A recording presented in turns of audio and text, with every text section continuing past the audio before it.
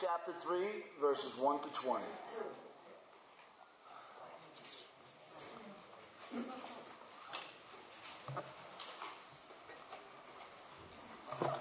For some reason, I keep on having trouble with this. Well, you're going to have to bear with me up here. All right. Now I know what I needed for Christmas. I've been putting off my new iPad. I want you to know until January.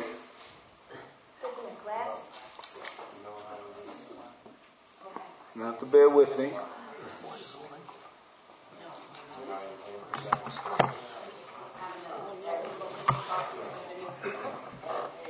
I might have to read it off there.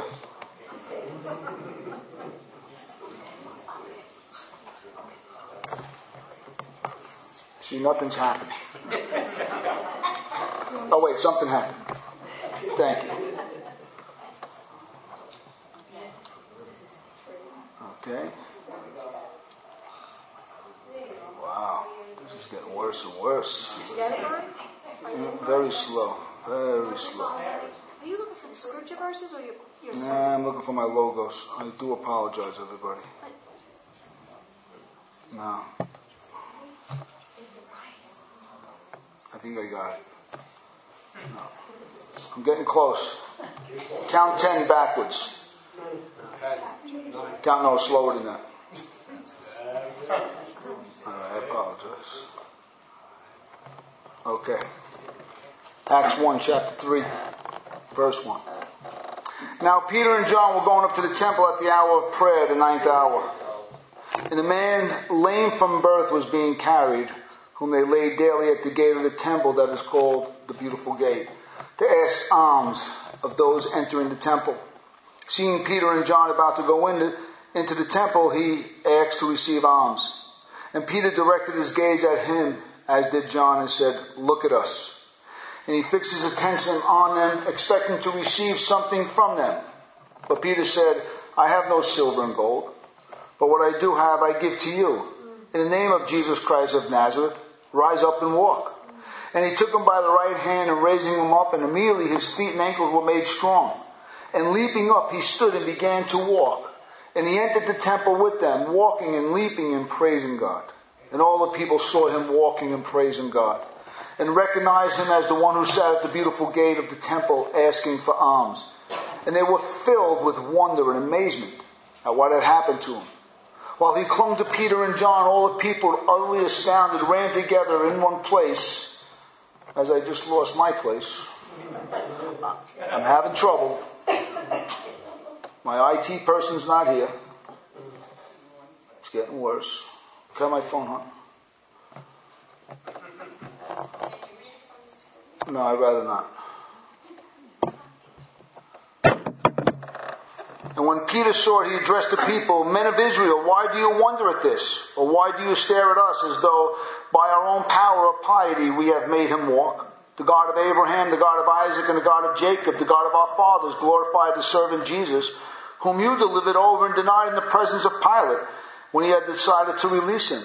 But you denied the holy and the righteous one and asked for a murderer to be granted to you. And you killed the author of life, whom God raised from the dead. To this we are witnesses. And in his name, by faith in his name, has made this man strong whom you see and know. And the faith that is through Jesus has given this man perfect health in the presence of you all. And now, brothers, I know that you acted in ignorance, as did also your rulers. But what God foretold by the mouth of the prophets, that his Christ would suffer, he thus fulfilled. Repent therefore and turn back, that your sins may be blotted out, that times of refreshing may come from the presence of the Lord, and that he may send the Christ appointed for you, Jesus. Let's pray. Father, we thank you, Lord, for your word. We thank you, God, that you've opened up our minds to understand the scriptures, Father. I just pray, Father God, that your Holy Spirit bless us, Lord, as we go through this text tonight, Father God, that we draw closer and we draw closer to you, Father God. Let us have understanding, Father God. Teach us, Father God, the profound mysteries of the faith, this truth, and this truth alone that sets men free, Father God.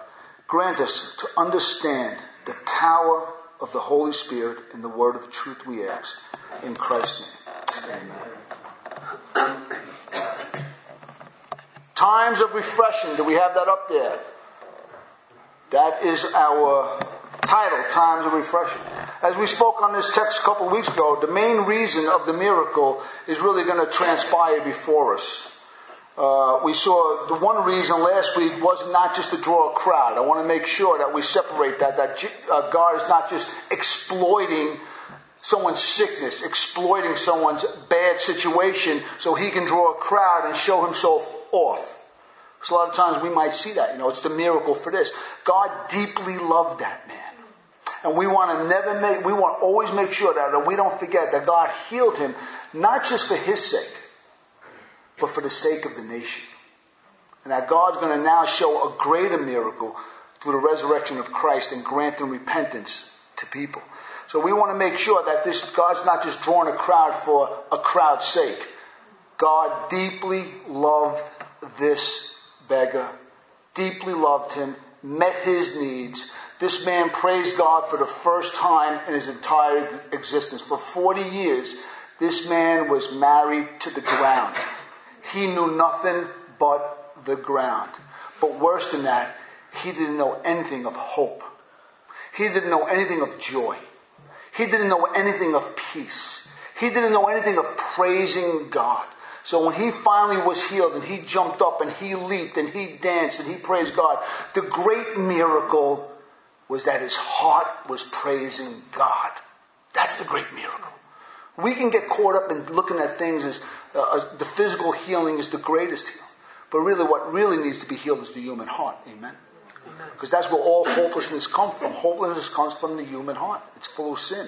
And when God removes that sin, then hope starts to come back into our life and praising of God. So I want to make sure that we see that here. But now he's going to show the higher love that he has for the nation. And that's what we're going to speak about tonight. So he's using this gentleman to show us the great love that he had for the nation in their personal salvation. It says here in verse 11, while he clung to Peter and John, all the people, utterly astounded, ran together to them in the portico called Solomon's. And when Peter saw it, he addressed the people, men of Israel, why do you wonder at all this? Or why do you stare at us as though by our own power or piety we have made him walk?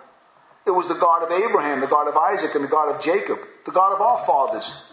He glorified his servant Jesus, whom you delivered over and denied in the presence of Pilate, when he decided to release him. But you denied the holy and the righteous one, and asked for a murder to be granted to you. And you killed the author of life, whom God raised from the dead. And to this we are all witnesses. And by his name, by faith in his name, has made this man strong, whom you see and know. And the faith that is through Jesus has given this man his perfect health in the presence of you all. This once lame man is now fully healed. Healed in body and in heart, and he's praising God. For the first time, he knows the joyful spontaneity of praising God. At that moment, his affliction was gone. At that moment, he knew nothing but God in his heart. Everything that ever weighed him down. And that's what salvation is. When someone comes to know salvation, nothing else matters. Nothing else is there. You are totally zeroed in on God, and your heart belongs to him now. That's praise. That's what's taking place right before us. And all of a sudden, this draws a crowd. It draws the crowd's attention. A miracle has taken place. And they're running together. This is a huge room. Solomon's portico was magnificent. There were 3 rows of 54 columns, 27 feet high, with this big cedar roof. It was a great amphitheater to preach in. It was magnificent. It's like walking into a stadium. And right there, this miracle takes place, and Peter sees something going on, and we have this crowd of devoted worshipers who were at prayer at that moment. They were devout worshipers of God, and they're seeing and they're hearing this miracle. They're witnessing a miracle. But Peter sees a God-given opportunity. And I just want to take a moment here. When Peter and John were going up to the temple, understand something. They weren't going up to perform a miracle. Peter and John didn't walk around trying to perform miracles. They didn't wake up and say, something, let's go perform a miracle. They were doing something even more noble than that. They were going up to worship God. Amen. They were focused on Christ. They were going up to the temple to worship God. God affords them an opportunity. A man is healed. The man had faith. I'll speak about that in a little while. A crowd has gathered now. And Peter knows that this is a God-given opportunity to preach the gospel. To preach good news. To preach of the greater miracle. Of the salvation of the soul. And the forgiveness of sins. But first he has to make sure that they know that the power to heal is found in Jesus and Jesus alone. Not in themselves. And that's important. It's always been a common mistake to adore men who God uses, as opposed to adoring God who uses mere men. It's unfortunate that when the praise comes, some men don't know how to get out of the way and point it to where it really belongs. The object is God. Amen. But Peter and John knew this. And Peter corrects their mistaken ambition by explaining to them, this is Jesus. This is the ongoing ministry of Jesus Christ in His name. They didn't understand. They thought Jesus was gone. They thought He dead. He was crucified. He was buried. He's a criminal. But understand something. They couldn't get rid of Jesus. Jesus kept on coming back in the preaching. Jesus kept on coming back in the apostles. Jesus kept on coming back in the people. They could not rid Jerusalem of that name.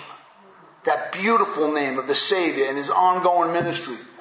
Peter, with absolute respect for them, he says, men of Israel, now shows them who's behind the whole thing. The real miracle, the name of Jesus, was really God. This well-known formula of God, the God of Abraham, the God of Isaac, and the God of Jacob. He really does point their awe. They're in awe of what's taken place. And He points their praise and He points their awe to the object, which is God. The God of Abraham, the God of Isaac, the God of Jacob, the God of the nation, the God of their fathers, the God of their ancestors, but most of all, the God of the covenant. Now, we're 2,000 years removed, and that might not mean much to us.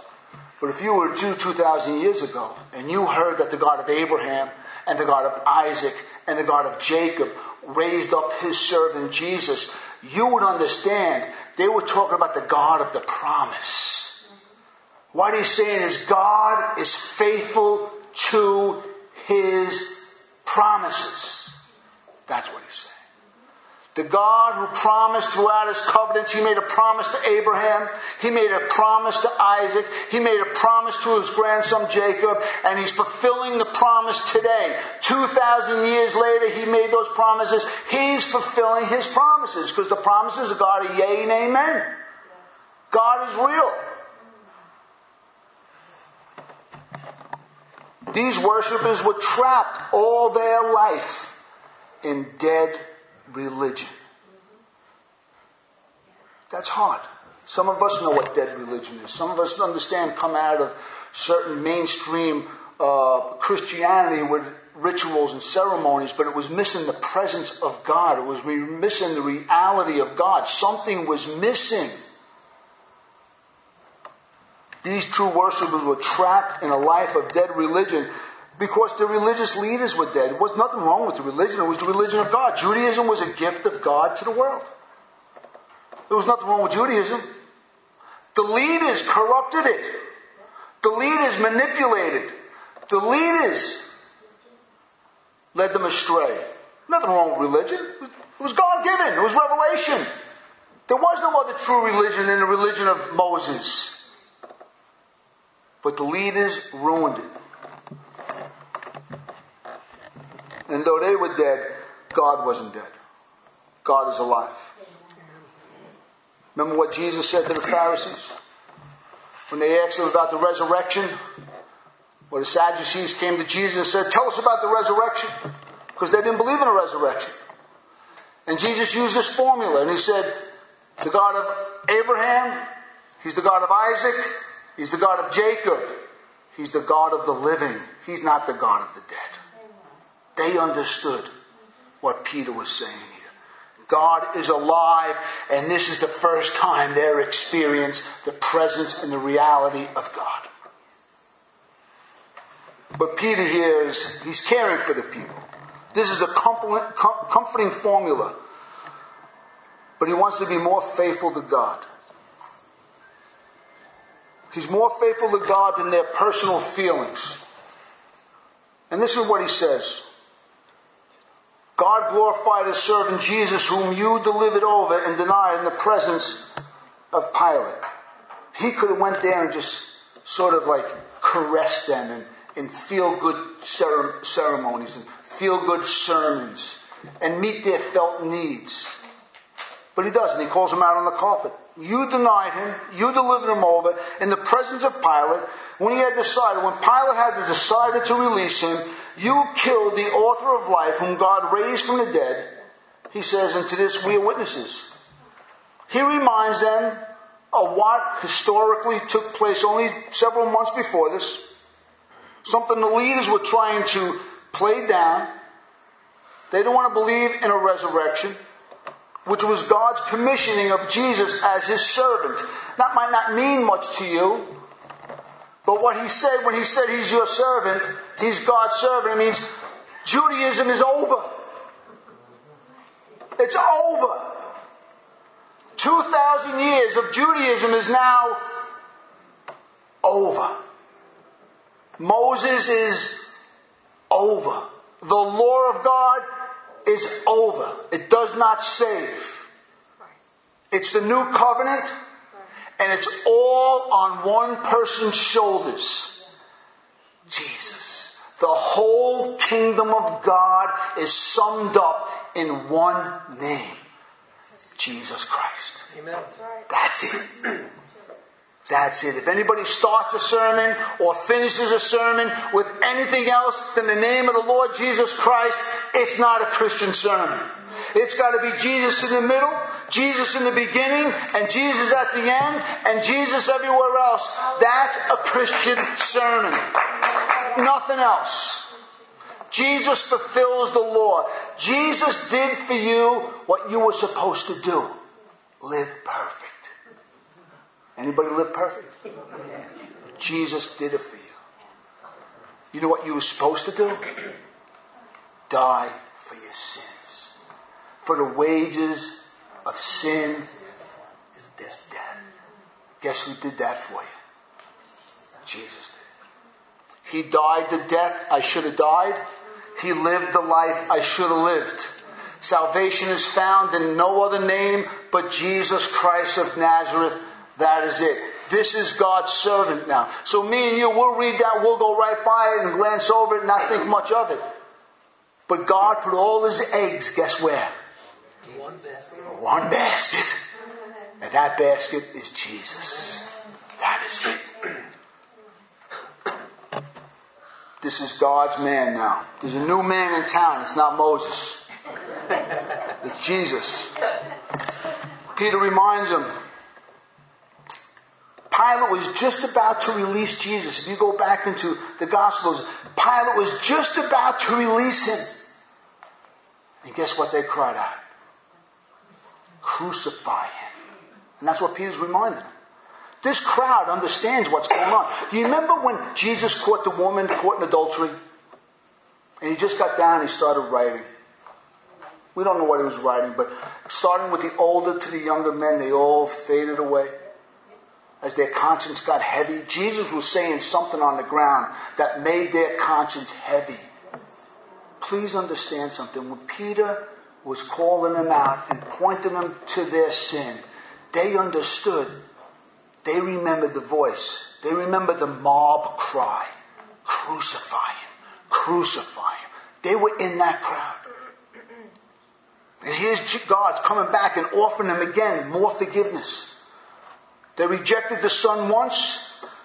Peter's reminding them again. Peter's bringing it to their conscience. You ask for a murderer. This is the kind of preaching we need. This is the kind of preaching America needs. We need to be right back on track. We need to lay at the conscience of men that need to be saved. We need to remind them, if Peter was here today, he would say it was our sins that crucified him. Peter's basically saying this: you killed God's Christ. In no uncertain terms, that's what Peter is saying to this guilty crowd. You killed God's Christ. There could not have been a more insulting sermon ever preached than this one. This was as insulting of a sermon you could have told them. Maybe one other sermon was more insulting to this. When Jesus told the crowd, "You must eat of my blood, drink my blood, and eat of my flesh." That was insulting to a Jew. This is insulting. What an indictment Peter just made. There's probably no indictment ever made worse than this one. But yet he's respectful. He's fearless, but he's respectful. And we see this great picture of Peter before the coming of the Holy Spirit, and Peter after the coming of the Holy Spirit. We see Peter running as a coward. Now we see him preaching with boldness and fire, with ice water in his veins. He's staring down the crowd that killed God. He's staring them down. He's 20 years old. He's not more than 20, 21. He's a kid, filled with the Holy Spirit, looking at the religious leaders, looking at the whole nation, and reminding them of what they did.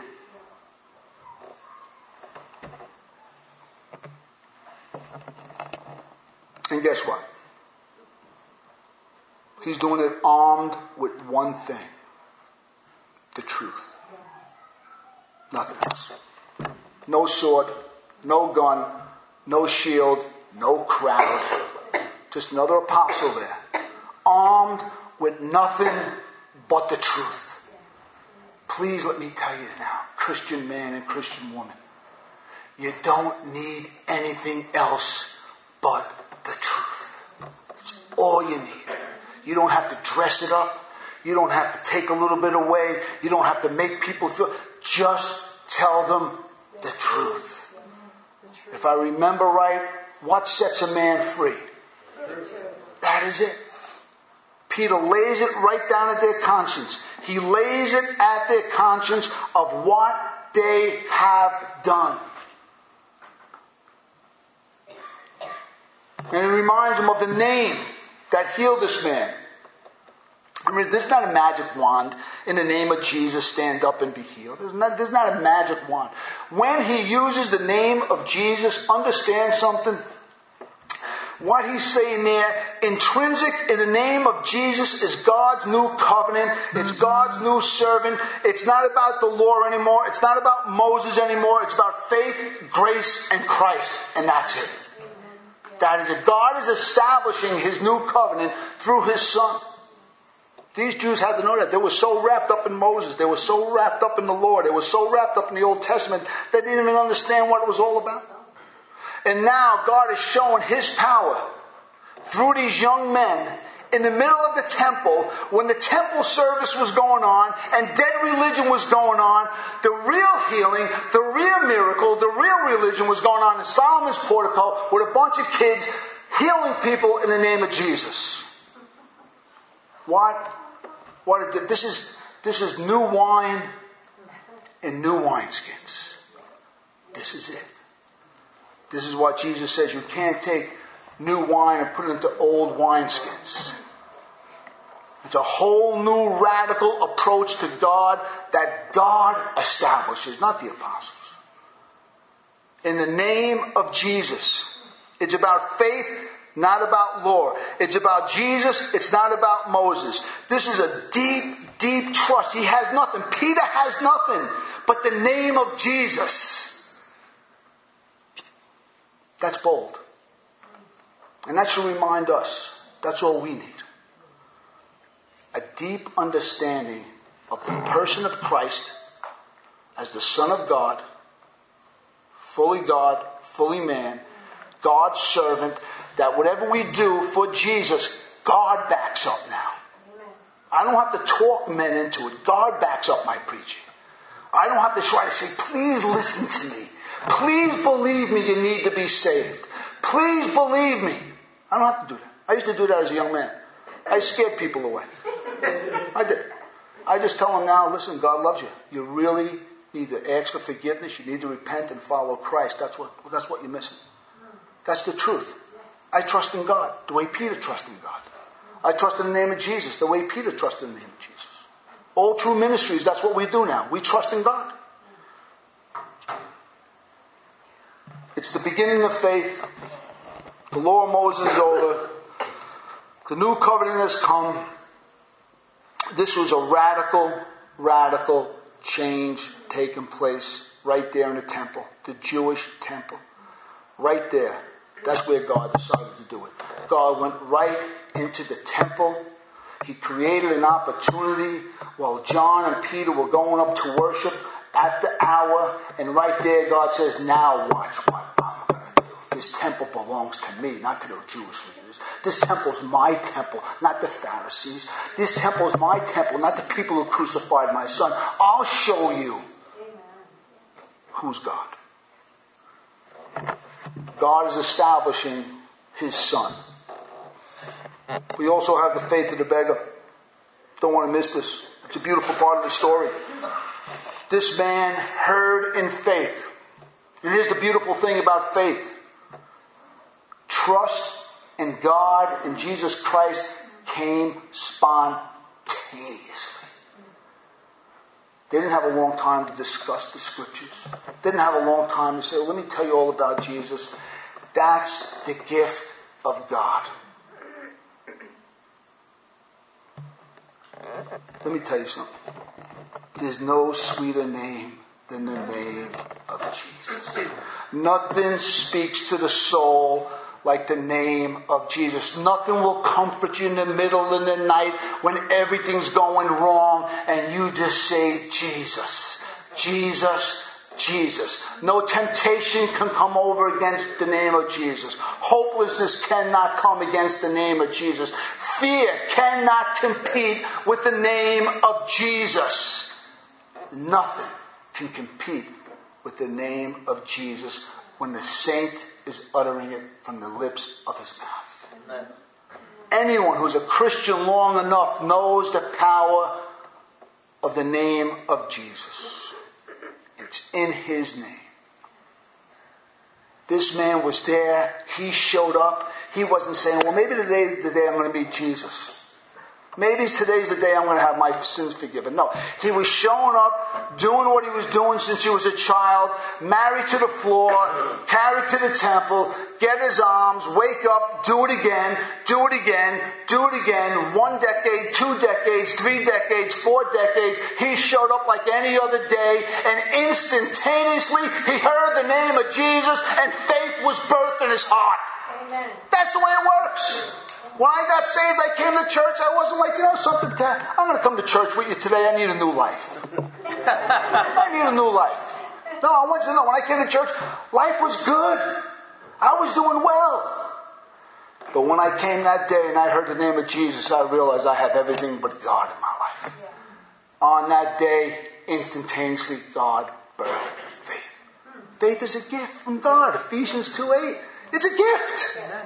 It's a gift.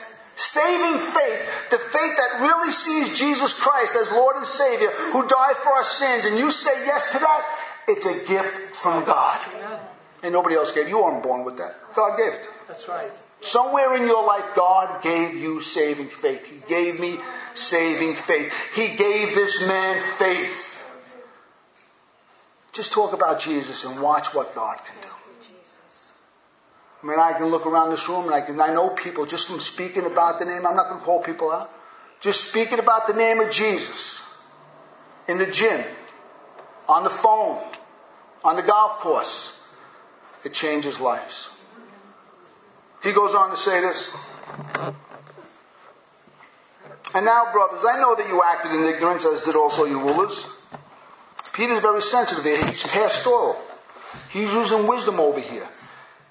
He knows they were caught up in a mob mentality. It was chaos. The leaders were going around the crowd and saying, no, tell them we want Barabbas. And they got caught up in the mob mentality. Of course, not all of them were ignorant. Jesus rebuked many of the leaders for seeing the miracles. And John's been speaking out of the book of John. We're going to see more of it in his next sermon. In John 11. They tried to kill Christ. They knew he was God. They knew it. They weren't ignorant. But on a whole, Peter knows that most of the leaders and most of the crowd were in ignorance. They just had no understanding. They had no understanding at all. They all got caught up in the mob mentality. But he says, but what God foretold by the mouth of the prophets, that as Christ would suffer, he thus fulfilled. Peter begins to present the saving message of Jesus from God's perspective. And that's important because nothing in your life, nothing in Jerusalem 2,000 years ago, ever catches God off guard. Amen. I'm going to tell you right now, no matter what is taking place in your life right now, nothing has taken God off guard. He knows exactly what's taking place. He knows exactly what was taking place then. These Jews had to come face to face with biblical truth. They heard the Old Testament over and over and over again. For Peter to say that the prophets bear witness to this, they understood. In the temple, every Sabbath, they would read the law. They would read the prophets. They would go through the Old Testament. 52 weeks out of the year they would go through. It took 3 years in the synagogue, in the temple back then, to go through the whole Old Testament. They would read great big portions of it. So every 3 years they would hear the whole Old Testament preached over and over and over. By the time somebody was 30 or 40 years old, they heard it dozens of times. And remember something, they had a keen memory. They understood. They understood what Peter was saying. But you remember what Jesus did to his disciples on the road to Emmaus? When they felt downcast? And Jesus went up to them and said, why are you so downcast? They said, didn't you hear what happened? They crucified the Messiah. And then Jesus said, but you're slow to heart to believe all that the scriptures have told you. Was it not prophesied that the Christ had to suffer first and then enter into his glory? Don't you see? We can read our Bibles, but we can be slow to heart to believe in everything the Bible says. We like to cherry pick. Oh, that's nice. That makes me feel good. And that one's good. And that's good. But we're slow to heart. We're still slow to heart to believe in everything the scriptures have said. They understood what Peter was saying. They had to relearn their own Bible. The prophets wrote about it in many places. He says to them, repent therefore and turn back that your sins may be blotted out, that times of refreshing may come from the presence of the Lord, and that he may send the Christ appointed to you, namely Jesus. Think about this. Peter's in the temple, not just on any day. It's at prayer. People who went to prayer were devoted. In the middle of their religious service, Jesus is telling the religious people to repent. He's not in a crack house. He's not in the whorehouse. Or gentleman's club, I'm sorry. He's not in the gentleman's club. He's not talking to drunkards. He's talking to nice people. Right in the middle of their church service, he's telling them to repent. Namely this: you rejected Christ.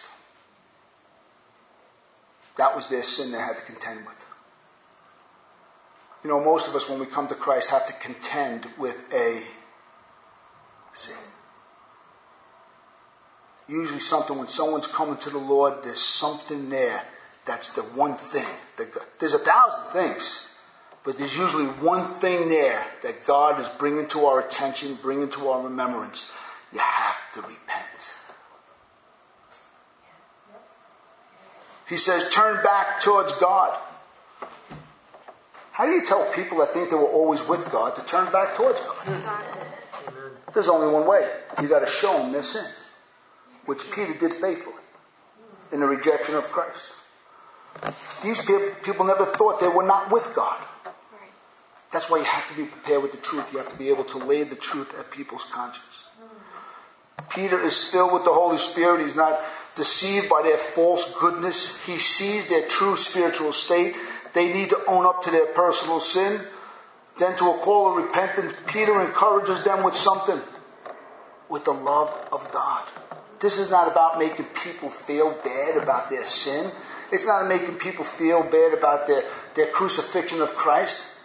This is all said so you can point them to the love of God, which Peter calls here times of refreshing from the presence of the Lord. He's encouraging them now. You have to lay down the law before you can understand grace. People are singing about grace. People are preaching about grace. People are talking about grace, but they don't understand their need for grace. Grace is a need. It's a gift that comes by understanding our need. And that's our call to repentance. Understand something. It's like you're getting, like Novocaine. You know when you get Novocaine? You know, you see that big needle coming. And then that rotten needle, and the doctor has that sinister look on his face, you know. And it's not going to hurt, but you know it hurts. And he's coming with, that's the law. That's the law. But inside the law is what you and I need. That's the medication, is grace. And grace is administered through the law. That's how we receive it. It's a needle that carries the medication. The law carries the need of grace. We can't be ashamed to tell people their need to repent and come to Christ. Because that alone qualifies me now to tell people about the love of God. That's what qualifies us. That's how we receive the love of God. We see our need. We see our personal need. Times of refreshing, a clear conscience. No shame, no guilt, no running from God anymore. Nothing to be ashamed about. Everything's on the table. God wipes the slate clean. He blots out every transgression, every known transgression, every concealed transgression, all the secret little sins we carried around all our life thinking nobody knows about it. Understand something, God knows it. All wiped away, made clean, all in one time. Brand new, spiritually renewed, and alive for the first time ever. That's what it means to be born again. That's what it means to be saved. You feel for the first time, I am truly alive. Yes. Times of refreshing. Yes. And not just that. It's times of refreshing from the presence of the Lord. God backs up His own word. When someone generally repents, I don't have to come over to your life and say, you know something? I think you're saved. You'll know you're saved. I won't have to say a word. I sit back and hear people say, Brian, I just love God. It's about God now. Now I know it's about God. And you feel His nearness.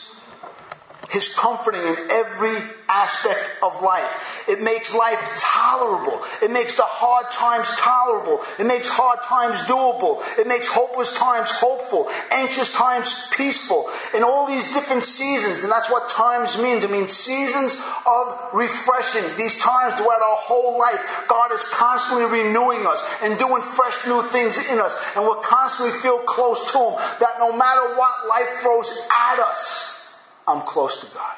Amen. And my soul knows it. Times of refreshing come from the presence of the Lord. But He says something else.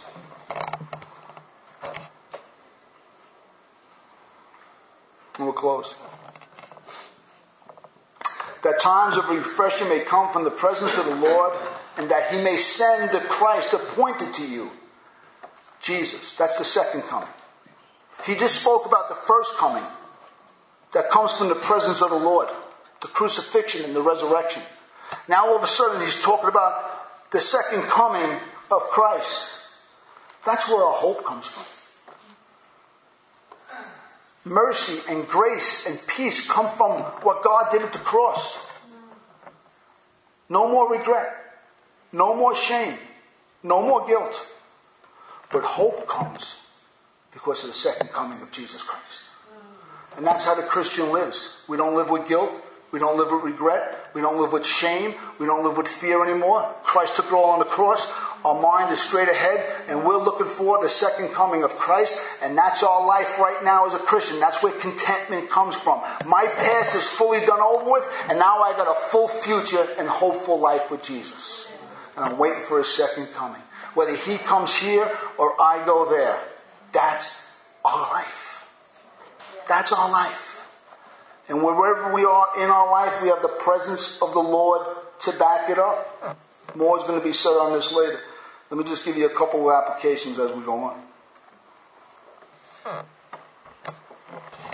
Peter is quick to deflect the praise that they try to give him and point it right to Christ. Yeah. Our whole life has to be a reflection of God.